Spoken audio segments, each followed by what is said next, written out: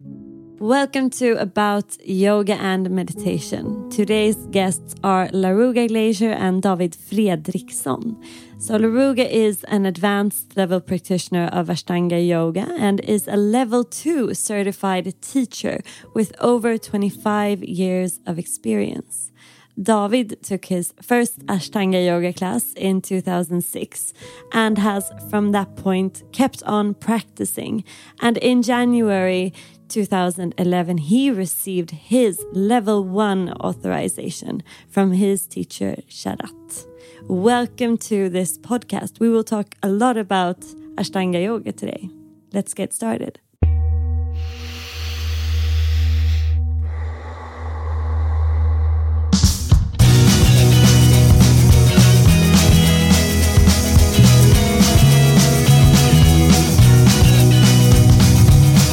Today we have the opportunity to have Laruga and David as guests. And I think, Magnus, we can start immediately and you can guide a meditation. Yes, I love to do that. So it will be a short meditation that will focus on when we do what we call shamatha meditation, that there's supposed to be a few different qualities. And one quality is to have the ability to relax certain parts of the body and to move your attention, and also the duration of the attention to be able to stay and stick the attention to one place for a certain amount of time, as long as you wish, actually. So that's what we're gonna do.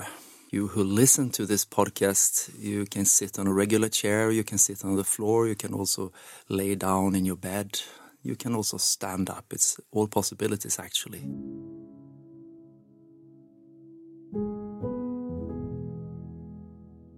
You can take 2-3 longer cycles of breath and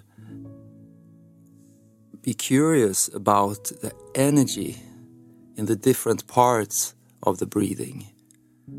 So feel the vitalizing energy in the inhalation, the uplifting, the awaken energy in the inhalation.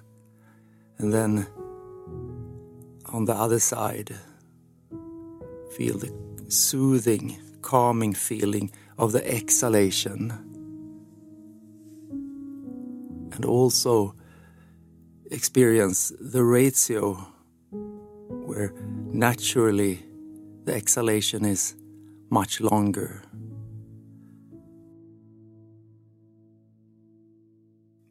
Try to explore the end of the exhale. Try to explore the end of the exhale and the gap before the next inhalation. We can call it a gap or a bardo, or the emptiness, a potential of emptiness in that gap. And when you inhale, everything is fresh, everything is new.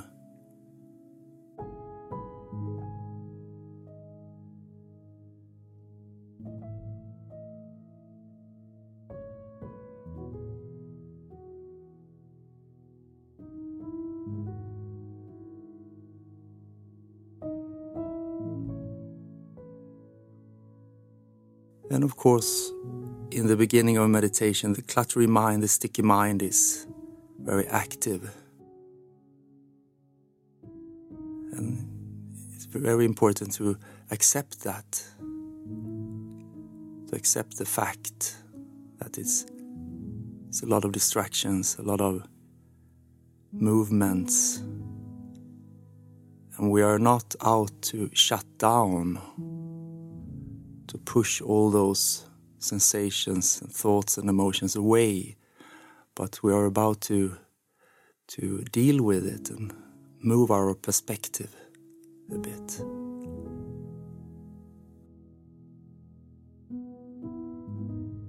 So now first, move your attention up in between your eyebrows. Experience your breath in between your eyebrows. Sometimes we're a bit tense there.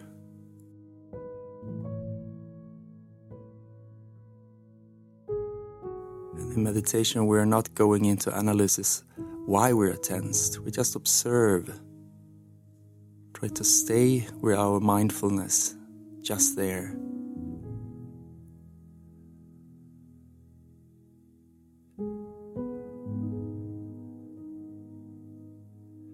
What is happening? Again, the energy of the in and exhalation. Is it possible to allow the eyebrows to go out to the sides on the exhalation? And if that is possible, how do you experience the sensations in the forehead?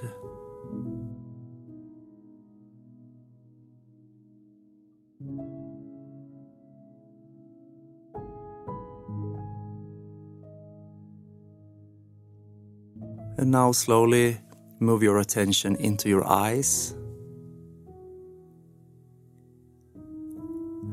And behind closed eyes, move your eyes a little bit to the left, to the right, up and down. So you can clearly feel the muscle behind the eye, the muscle that is active to move the eye.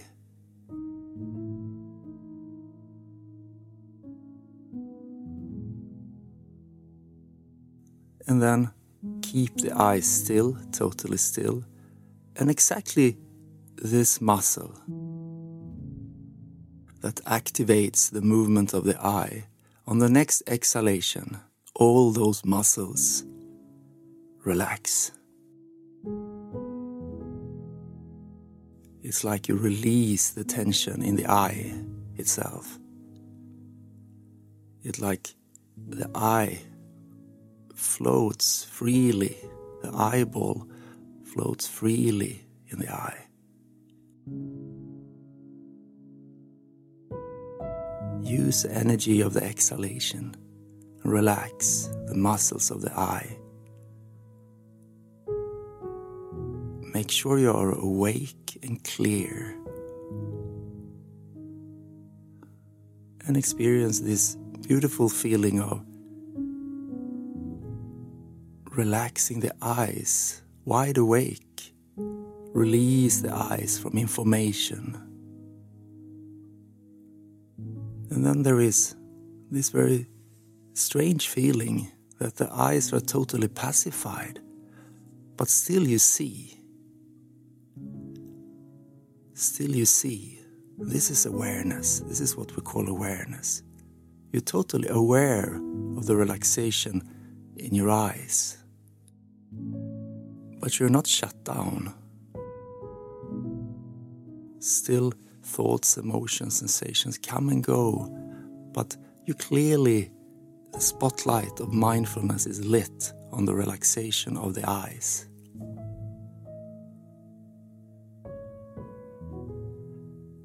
And at the same time, you can experience your full body. The consciousness is there of your body, but most clearly is the mindfulness in your eyes, the relaxed eyes.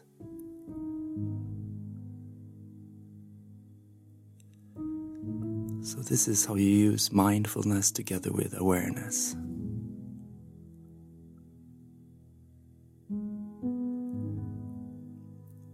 And now sit totally still. And the only thing you move is that you open up the eyes 20-30%. So you let some light in and experience the awareness, totally awake. So you can distinguish that this is not something vague that only happens behind closed eyes. That awareness is awareness. So let that inner calmness and awareness mingle with the room. And then slowly open up the eyes more and more and more until you're fully back in the room.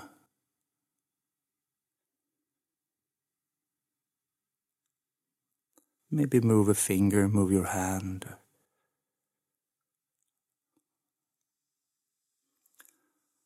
And try to just keep this feeling with you for as long as you wish. And this is the post meditation, to be very mindful for the rest of the day. Okay. Thank you so much. So it's always a nice start to arrive and center. So welcome, David Fredriksson and Laruga Glaser, Ashtanga yoga teachers. And to give a brief history, we met for about maybe 12, 13 years back, something like that. And you have to correct me here because I want you to make an introduction of yourself, but just to start talking. We met on a yoga studio here in Stockholm, and I was quite newly examined as a yoga teacher there, and very active in the yoga world. I've done meditation for many, many years, but at that time also started to explore the world of yoga, and Ashtanga yoga specific. And one day, Laruga, you started to work in the front desk, actually, at the yoga studio. And we talked like you do when you work on the place. And then all of a sudden, there was a class. I don't remember who was teaching the class, but then the girl at the front desk was doing yoga next to me, and she was flying. I thought, what's going on here? So then I understood that you had great knowledge about this yoga. So at that time you had other plans, of course, and you already together you were planning to start up a Mysore program, which we can explain for the listeners later on. What is a Mysore program? And at that time I decided to follow you, actually. So I left that yoga studio, and yes, so that's where our friendship and teacher-student era started. Is that correct? Yeah, I mean, because when I moved here, it was tough going, moving here and teaching trying to teach. You came from, at that time, from US? Well, yeah, I mean, I was already teaching for quite a few years in the U.S., but I was teaching in Taiwan as well. I was offered a position there to oversee a Mysore program in Taiwan, and a pretty thriving community. And so, I mean, I already had, quite a bit of experience, but just trying to feel the energy and the vibe here, and, trying to meet people and, yeah. Did you always practice Ashtanga? Is that where you started?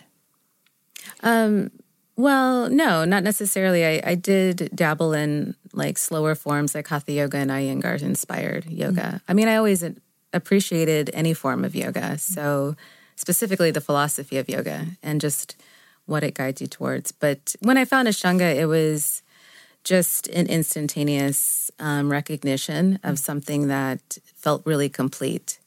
So from then on, I just, I dove right in. I mean, that's just the type of person I am. It's 100%. So, yeah.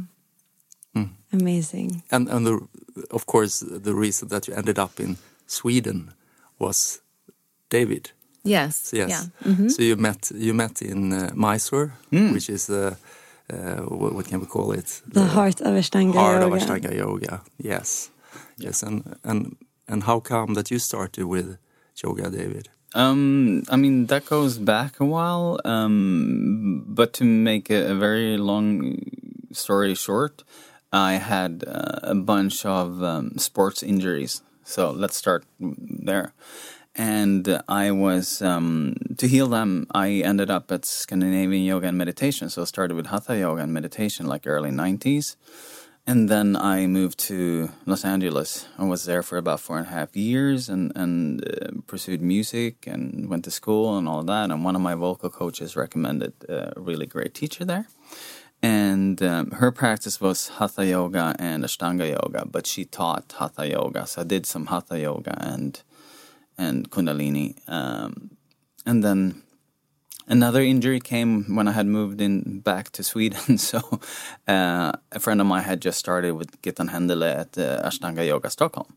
So, and that's how I ended up in the Ashtanga world. And I haven't stopped. And then we met in Mysore in 2009. Laruga had done her first trip in 2007. I did mine in 2008. And then we met in 2009.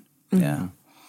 So. And how come, for the listeners, how come that people go to Mysore, travel to Mysore, and many you hear people stay there for months and even years, and they keep on coming back? I guess you have been there for almost every year since I know you. You've been there for longer periods. What is happening in Mysore?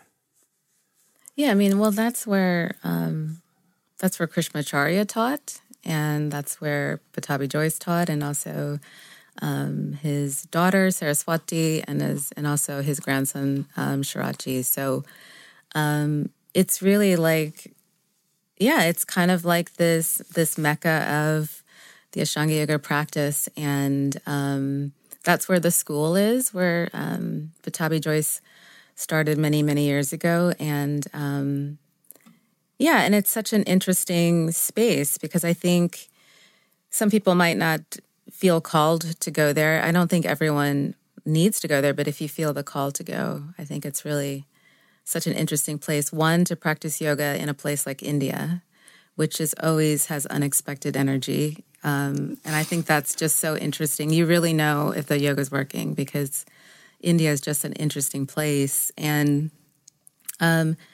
then, it's also obviously the space the teacher holds. It's quite powerful, but also what the community holds together. The practices there are just transformative. It's just like an energy of the teacher and all of the other practitioners, and also the history of the practitioners that just reverberate in the space. I mean, it's unexplainable. It's transformative. And you go in one way and you leave in another. And then each trip is different. And each trip has a different theme and a different challenge and a different thing that comes about. It's just so interesting. Is the trip different because you go in differently, or is it different because the school has like different themes? We know the answer, but I think it's good to just talk about is it different because it's different themes every year, or is it just different because you evolve and learn? Yeah, I think it's your own internal lesson that comes about. There's always something. Yeah, it's so interesting. But can you just give us, because I think we will go there sooner or later about this, because you're both, what do you say? Dedicated, yes, absolutely one of the most dedicated persons I met in the yoga world. And so what does it mean? You sign up for a month or 2 months when you go there? The minimum is a month. A month, yeah. And then when you come there, you get a slot or something that you have to show time. up, a time, yes. And that is 9:30 or... I wish. I wish. Well, it depends. Some people get 9:30. Yeah, some people get 9:30. But give us a picture of what is. Yeah. For us, it's more waking up around, I don't know, 2:30, 3 o'clock. Most of the times, we're usually in the first or second batch. I would. So we're not practicing that time. It's no, like a 4:30. Yeah. So. In the morning. In the morning. Yeah. Yes. So yeah. It's very, like Laruga said, it's a very transformative place. And just to tie back to what Sheila was saying, it's what has happened through the year kind of filters into that trip, and you might come there and think, something and I'm gonna focus on this, and like Laruga said, then something happens and India teaches you, and the practice and the people that you meet there, you get a different lesson than what you walked in with, and that's why it's so it is really, like Laruga said, it's a different trip every year. You think it would be the same, right? It's the same practice, it's the same teacher, a lot of times it's the same people. But no, it's a new lesson. It's like the universe is speaking to you, and this is what you need to look at this point in time. And that's beautiful. I've heard, I haven't been there myself because of many reasons, but I have 2 kids that are quite small. And my friend was like, but that's, Sheila, that's not a reason. Like, bring your kids, bring your family. And it's I've heard that it's very open for everyone, which feels so nice. And also, when we think about it, like what yoga stands for, it feels but obvious. And isn't that also like the whole theme of Ashtanga yoga, at least for me, that even if it's the same practice, it's never the same practice. Every day we go through these transformations. Can we explain this a little bit? You both said it's the same practice. Yeah. What does it mean? Can you just give us a picture of the setup of going into the world of practicing Ashtanga yoga on a daily basis? Yeah, I mean, basically it's a set sequence that, there is an kind of like a unfolding and an evolution inside of the Ashtanga practice. I mean, there are 6 set sequences. However, it takes quite a while to like move through all of those sequences. And but even if you work on an advanced level, everyone always does sun salutations and the same standing postures. So it's really about this sense of repetition and bringing new eyes to something you've done maybe thousands of times. That's something that is so interesting, and it's almost like you need a little bit of something kind of set to really see how you've transformed and how you bend and how mentally you are and how physically you are and how also those things change on a day-to-day basis. And sometimes people don't always like that set sequencing, but it's not about being entertained or things like that. It's really truly a mental process. It's really about steadying the mind and being very present. And that's like the true purpose of all of it. Yeah. Do you still get fascinated about small details of your practice? Do you still feel in maybe the sun salutations, wow, I should try this, or this happens, or this feels differently in my body? Do you still find the details? Oh, of course. I mean, I don't know. That's just the way I'm wired. It's going to be 100%. I mean, even sun salutation A, that doesn't mean push. That doesn't mean be aggressive in the practice, but I will bring 100% of who I am to that. And the refinement and the subtlety is the most fascinating part. Yeah. It's not always the big sweeping movements. It's the energy flow. It's how you command that energy, how you channel it. And also how a part of yourself steps aside and another energy comes in and guides you. The depth that you can bring to this practice, but is endless, but you have to put in the time. And let's talk about the time. Now we've come to the time and the practice a few times. I heard the word which is found in yoga, tapas. And tapas means fire, or it has several different meanings. But it's dedication and energy and bravery for me. And how is that important? Like showing up on your mat. And when you say, I give 100%, what does that mean? And how do you find the strength to do that? Well, I think sometimes, I don't know, 100%, sometimes people think it's some type of aggressive pushing or something. But to me, it's showing up. That's like That is actually half of the battle, is just to show up. You know, like, I mean, teaching for as long as I've heard every excuse not to show up. It's like, you know, it's like, so, but showing up it's interesting because I also feel, of course, there's certain demands that happen in life and sometimes things ebb and flow, but we all need to show up for ourselves to be better at everything else that we do and even the roles that we play. So sometimes we'll ignore that until we're at our breaking point. So I think it's so important that even if it's 10 minutes, we need to show up. Yeah. And do you have the same feeling? Do you have the same? Yeah, absolutely. And also going back a little bit to the sun salutations and the discipline that takes. And because Laruga and I do a lot of retreats and workshops around the world. And a lot of times, you know, the first workshop is actually, it's going to be the standing sequence, and then Laruga goes thoroughly through sun salutations. And every time, without fail, there's like, oh yeah, I gotta remember this. Okay, I gotta work on this. Oh, I can check in more on this. It's just, you know, and that's the discipline, the tapas of all when it comes to yoga. It's just in burning through whatever resistance you can have. Like for me, it's like, okay, it's another sun salutation workshop. Okay, maybe I've done a few. But you still have that attitude to kind of burn through and be like, yeah, this is fun too, you know. So even if you get that repetition going the whole time, you still have a mind that's playing tricks on you. Of course. And I mean, I've talked to Laruga quite a lot about this, you know.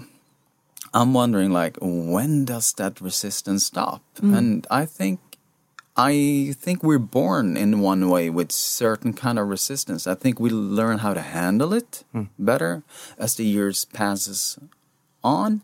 But I kind of feel like, even though I know that, this is the best way for me to live, this is the best choice for me to do this morning, it still is a resistance. And like Laruga said, just showing up to your mat sometimes is the absolute hardest thing. And it's easy to talk yourself out of not doing a practice, whether that's a seated meditation or if it's just doing a standing sequence in Ashtanga yoga. And that's also another thing when it comes to Ashtanga. Sometimes people think, it's a 100% and you have to do your full practice.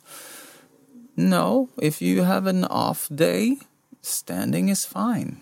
You're never forced to do what you're supposed to do on the mat, so to speak. But you're supposed to check in with yourself. Where am I today? What is the least amount of asana practice you've done? And is it like one sun salutation or maybe just sitting on the mat?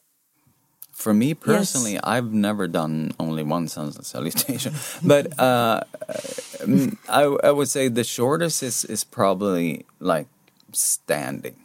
Like I've done standing and then just done the last three finishing poses in the finishing sequence. Because like Laruga mentioned, the standing sequence and also the finishing sequence, they're actually the same asanas depending on what series you practice through, right? So it's when we come to the seated sequence where we actually start talking about the 6 different series.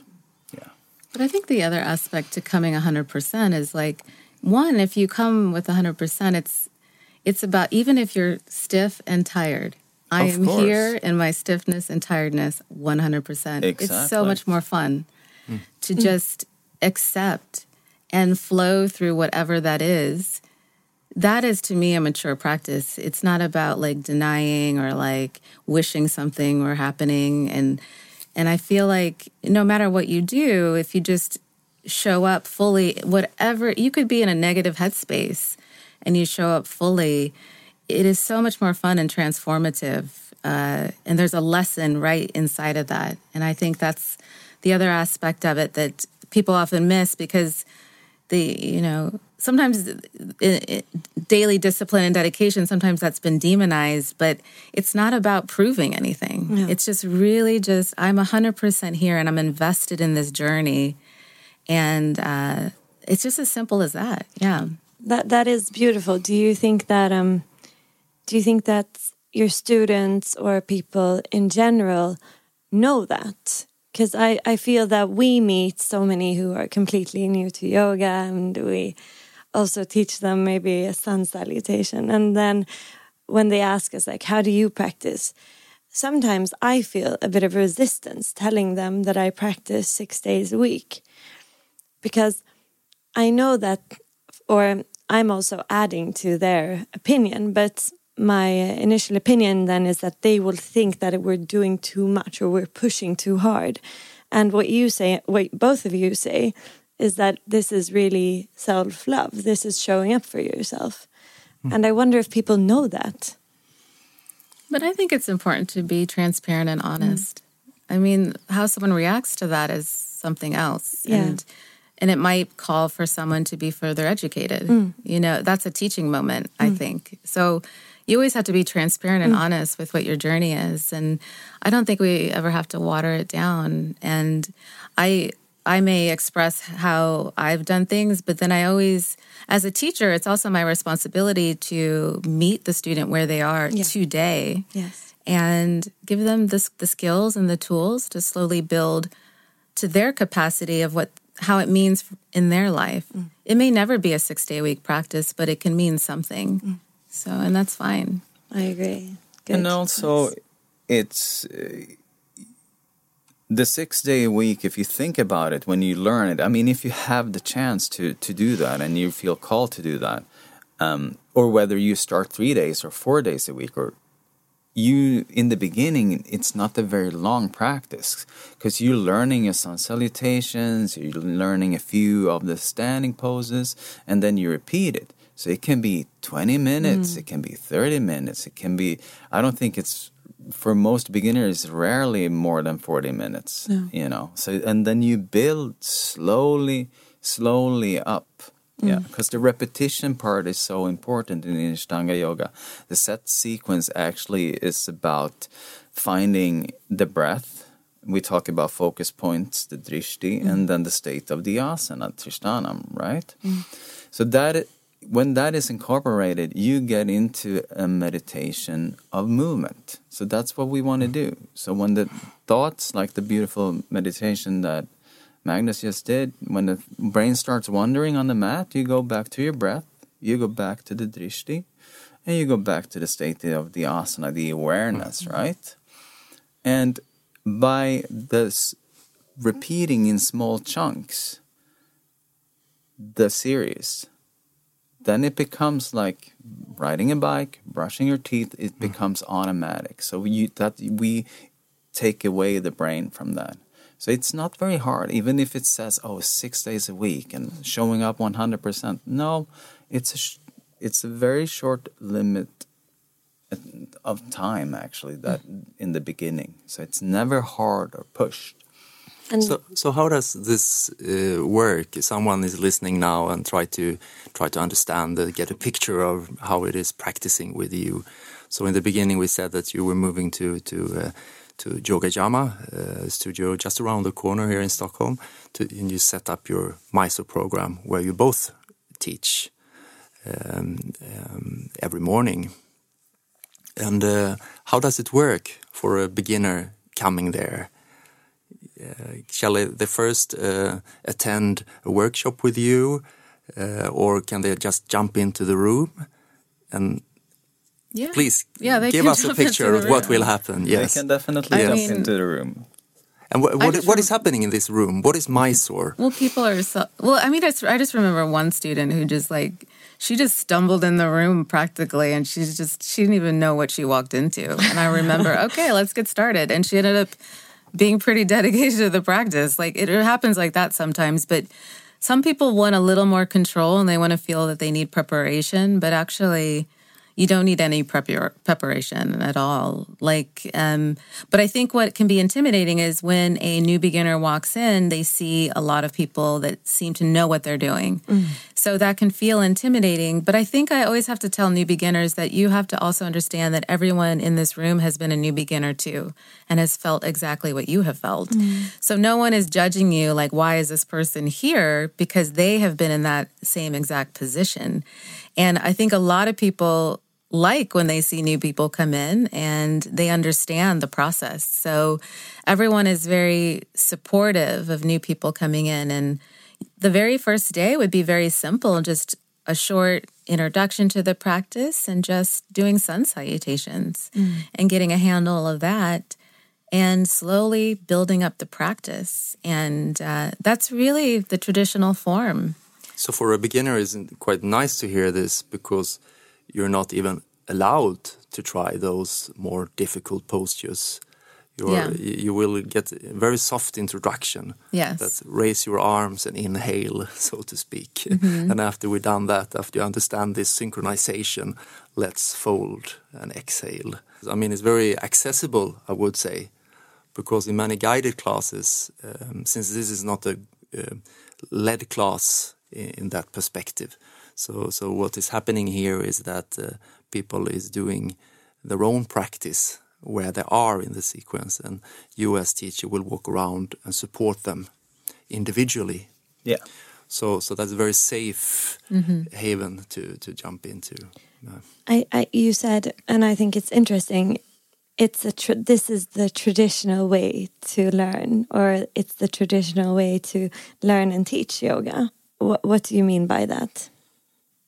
Yeah, I mean, and that's one reason why I appreciate Ashtanga. It still has these roots that kind of go back many, many, many generations. Like it's that sense you're coming to the teacher, and the teacher imparts a certain aspect of the teaching, and it is your responsibility to apply those teachings, and you have to integrate it within your own body, mind. And of course, the teacher will be observing, and they'll make sure that you're not going astray, and that they'll keep you on track. But you still have to apply and integrate and flow through that. And then when you're ready, then the teacher adds on more. And you know, it's quite interesting because I follow, I'm always like keen on like new research, but I follow this woman who's into more in the fitness realm, but she was also saying that minimal cueing is so much better for the mind-body connection. Why?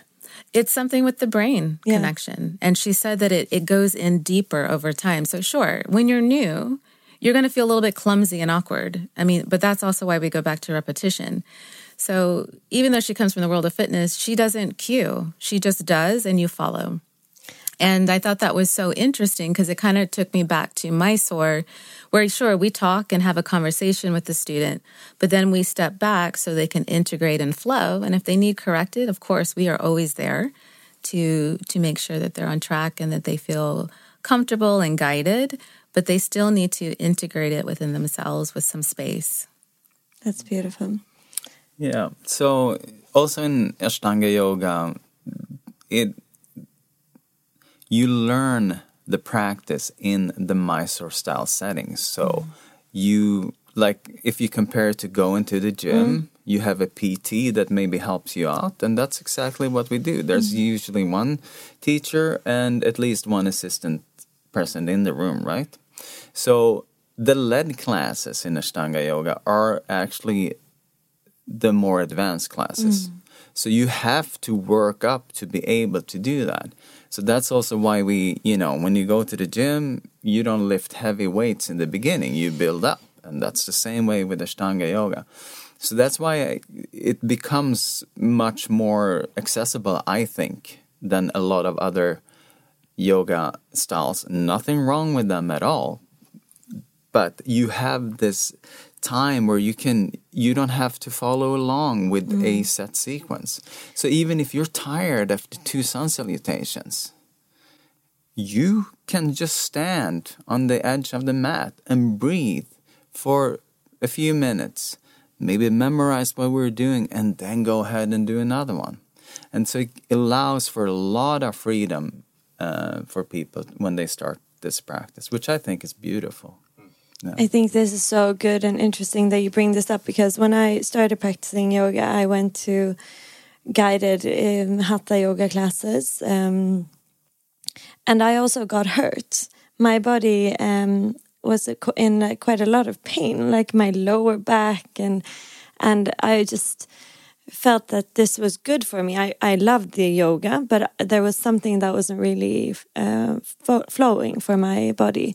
And it was because I also felt that I was doing stuff that my body wasn't really able to do at the time. I was forcing myself, I was pushing, I was going too far. And the mind-body connection was not there at all. Like it was gymnastics class for me. And then when I started practicing Ashtanga yoga, my pain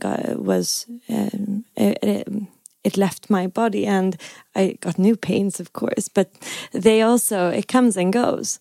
But that was nice, and I think it's so welcoming practice for everyone.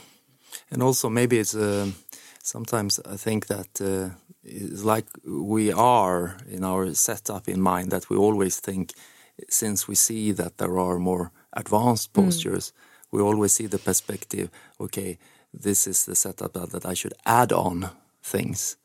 Like when I started with you, actually you reduced the amount of postures.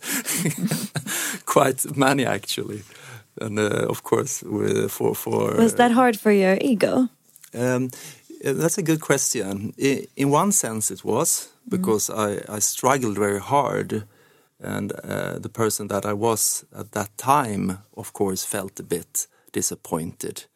But I also felt that since I took the decision to practice with you, I felt also quite safe. Since I've seen your practice and I've seen what you're doing to other students, I felt that let's go here and build it up from where I am, actually, because I also felt that I did some postures a bit sloppy and so to speak. So both, but I felt safe, so that was okay. And then I went forward again, and now I'm back again.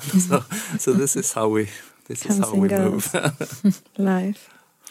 But today you both teach at the Yogayama Mysore program, or it's yours, and when does your own practice happen? How does that work for you today?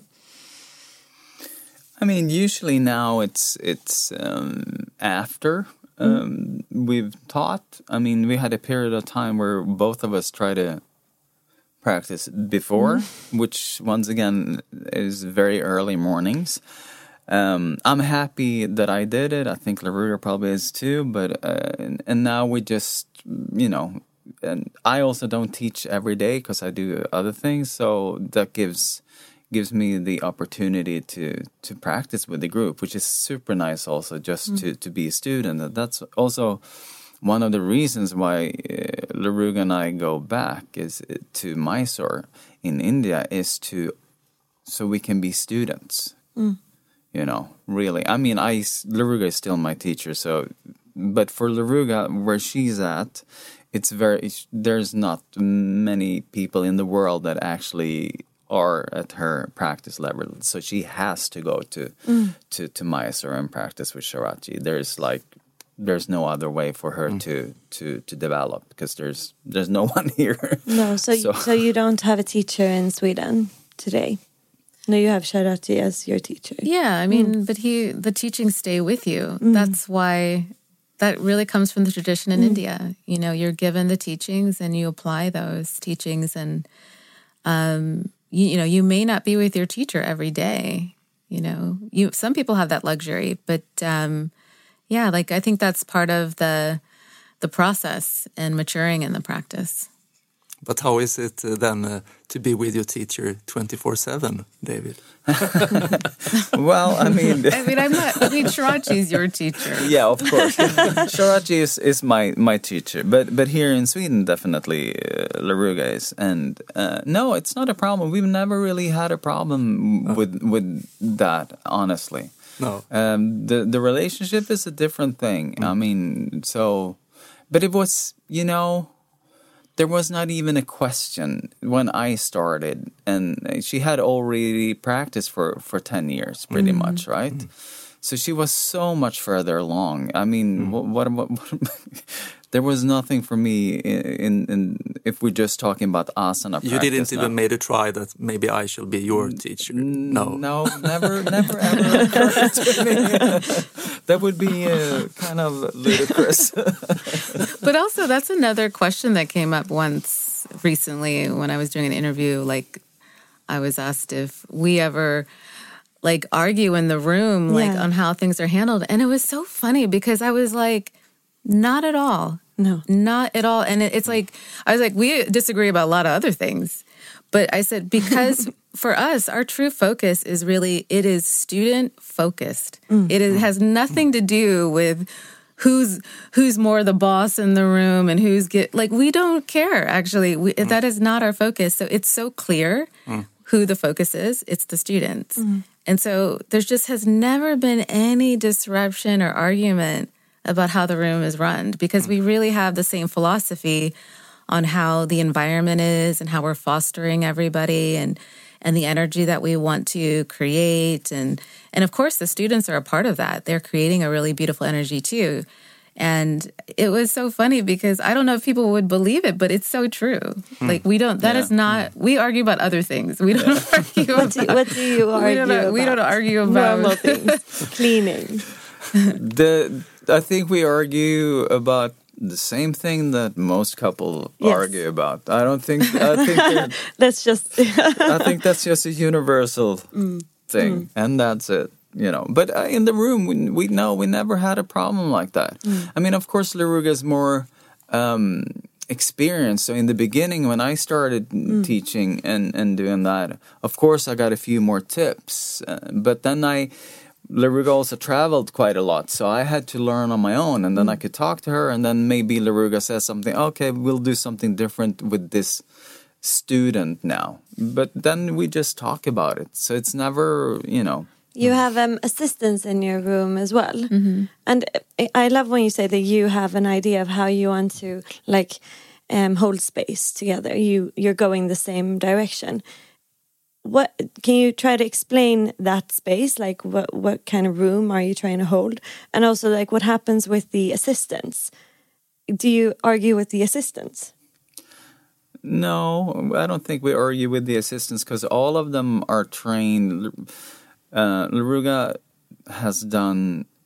we've had apprenticeship programs. So this is very different when you develop teachers in the Ashtanga yoga. We go to Mysore. We get our authorizations and certificate being certified. That's something that Sharathji, he asks you or tells you, I think it's time for you to start practicing or start teaching now. That's when you kind of, okay, I guess I start teach now, which is a little surprising. Some people were already teachers. Of course, I wasn't. So, but that's the same thing here. You don't do a teacher training. You don't go to and pay for a teacher training. Here we built up a apprenticeship program for 2 years that they go through before they're even allowed in the room really to assist. So they're already with you completely. Yeah. Well, it's a little the apprenticeship was like if somebody wants to assist, the apprenticeship is 2 years. They have to be practicing with us, already. So it's like, I've already kind of seen them as a practitioner. There were a few odd exceptions. Like I've had some people, one person move here or whatever to do it, but it's like, they may come in and assist a little earlier, but it's very, we keep it on a very minute level, and it builds. So the beginning adjustments are going to be very simple. So, but yeah, there's a lot of education involved, a lot of, you must be practicing and, learning, of course, the adjustments, but also learning the method of the practice inside and out, really understanding the philosophy and the methodology and also we have this vinyasa count where you count in Sanskrit and knowing the posture names and understanding the essence of the poses and all of these things that are kind of part of holding space because it's a very energetic intuitive too as well, which takes time to grow into that, to hold the space for other students. And yeah. But since the assistants go through that, I mean, they first started out, they have to be dedicated students in the sense that they have practiced, like Laruga said, with us for a long time.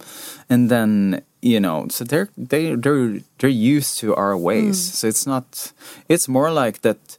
I feel like the assistants, they want to learn more, but, you know, maybe it's not where they should be focusing right now. There's still things that certain, you know, they still need to learn or improve upon. Because I think when it comes to the more difficult adjustments and where people are in the practice, that really is up to Laruga and myself to kind of say, this is what we need to be done. And certain things we only leave to the two of us, you know, because it's a responsibility. So it's not a slight to anyone. It's just it takes skill and it's important for the students also to trust. So, and they really trust us. So if a new assistant comes in with a more tricky adjustment or a harder thing for a student to do, they might not surrender to that assistant and be as relaxed as that post demands. So this is where things can go wrong, because when you as a student need to feel like you can fully trust the teacher that is in front of you, and sometimes it's just about the trust issue, even, you know. So I mean, there are some postures like dropping back from standing, where you really need this trust. Yeah, and it makes a big difference if. And that's very clear for me, since when I started that, I felt I only wanted to do it with like you or David and no one else before. I haven't had that trust, and I felt the body was doing things that was not good for the posture. So it's very clear sometimes. Yeah, that's why we build it up slowly. And the expectations, I have I don't know if I should say high, maybe, I have high expectations. Yeah, you do. Yeah, which is good. If they're going to hold the space. Yeah. And I mean, I remember even teaching them dropbacks. I said, you will not drop anyone. No. And I repeated it. You will not drop anyone. And I was serious. You know, and it's like, and that's something that I'm in, you know, obviously I have to also trust the apprentices, but also I'm really big on training, you know, and the practicing. And before they practice with students, they're practicing on each other, and we're there, and I'm, you know, we're guiding them and things like that sort. So, So if you want to become a Ashtanga yoga teacher in your room, so the start is to show up, practice. Build up to a steady practice, and then the way to go is to join an apprentice program for 2 years, right? Yeah, that's how we've done. What do you think of teacher trainings today? The general teacher trainings. I don't know if I should answer that.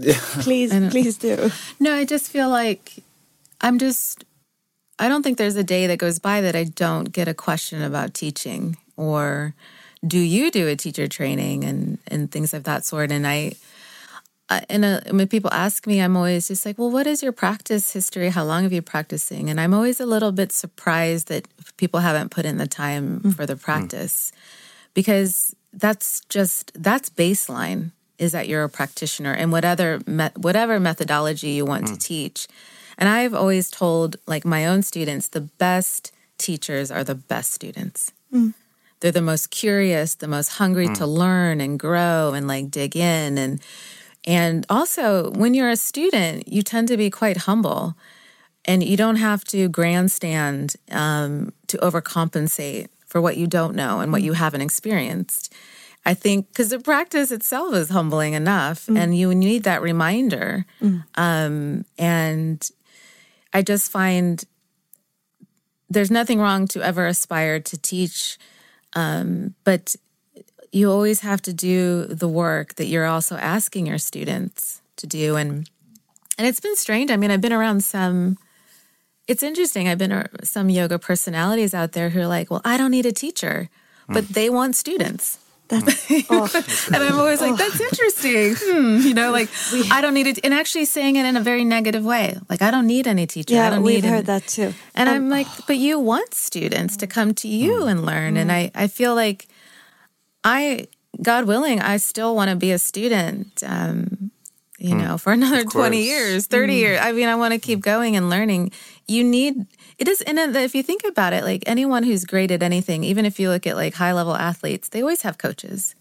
They always have mentors. Yes. We've heard many yoga teachers say, I don't have time to practice because I teach so much. Yeah. And both me and Magnus, when we teach, I always practice. Yeah. Like, I can't teach if I don't practice. Yeah. No, but I think the transparency is very important as long as you keep that. Because when I was in my teacher training, my body was actually not following me until the teacher training was going on for 1 year. And maybe after 10, 11 months, it was loosen up. I knew the meditation part and I knew the Sanskrit and all this philosophy stuff, but my body wasn't following. But then a friend of ours, Alexander Medin, he told me that you have to be honest. If you say that I can only do sun salutations, you can teach. But if you jump on a high horse and try to play around and say that I know a lot of stuff, but you don't want to show it, then it's another business. Yeah. So I think it's not about advancement. You don't have to do all those advanced positions to become a teacher, but at least it has to be grounded in you, and you have to be honest about that, what you know and what you don't know.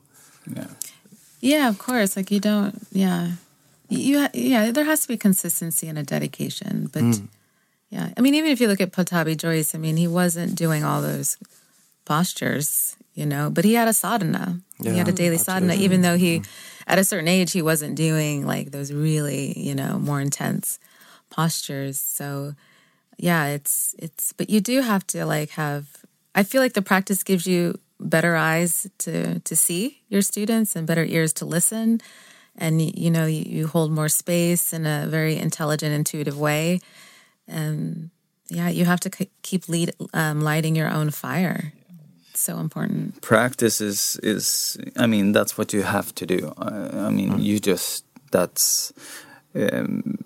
for anyone entering into a teacher training without a practice or building a practice, I don't really care what method you go into, but you have to practice. If you're doing Hatha Yoga, you need to practice Hatha Yoga. That's and find the best teachers that you can. And I mean, it's natural. If you want to play the guitar, you don't go to a drummer. No, it's like exactly. You go to the guy who plays the guitar. Try to play the guitar. And everyone, I don't care at what level you are, if you're a musician or if you're an athlete, everybody works on the basics. All the good, the people that we admire in the world, always go back to the basics. So even when we talk about the sun salutations in Ashtanga Yoga, or if you do Iyengar or whatever, you better believe that the high-level teachers, they go back to the basics.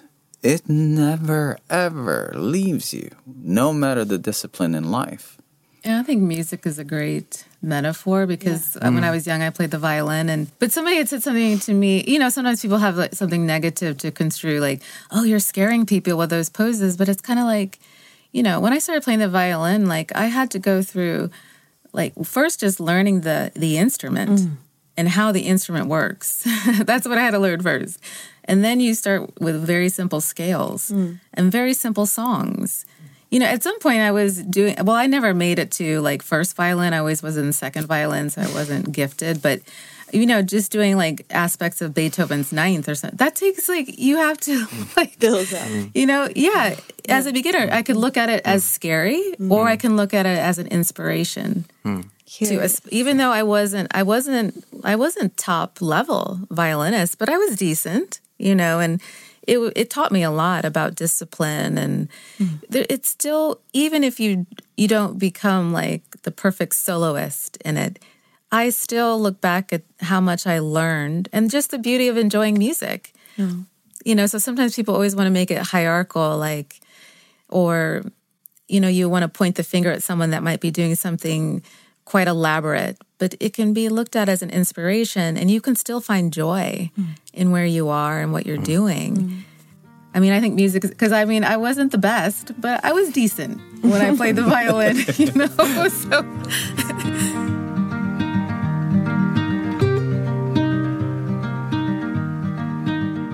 What would you recommend a person who listens to this? And of course, if you listen to this podcast, obviously you have some interest in yoga and meditation. But how to get started? Let's say how to get started. What should you do? I think it's so simple. You just have to show up. Show up. Roll out the mat. Stand on it. Because in many ways, in a mice room, you will be taken care of. Yeah. You will be taken care of. Yeah. You're not going to be set to sail and just like, well, let's see what happens. It's like you will be supported. Yeah. And if, you know, the youngest student we had, she started at 14, and we have people that are well in their 60s. So this is a good way. You know, it's very open to ages. Doesn't matter what body you have. Doesn't matter if you've been sitting on in an office chair for 15, 20 years. Anyone is welcome, and anyone can do it, because we will find a way to work with you. So I kind of agree with Laruga. It's very easy. You literally just have to show up, you know, roll out your mat, and you know. So I think it's more our minds that's going to stop us than anything else. And we can work on that too on the mat. Yeah. Yeah, and that reminds me of something I heard just recently from an author. We were listening to this another podcast from the author, this guy who wrote this book called The Comfort Crisis. And they were saying how, like, when you move the body, you calm the mind. Yes. Yeah. You must move your body. Yeah. And the mind will naturally calm. And that's, if anything else, that's something worthwhile. I think those are perfect words to end with. Beautiful. Thank you for taking your time. Thank you for guesting us. coming. Thank you for having us. We're delighted.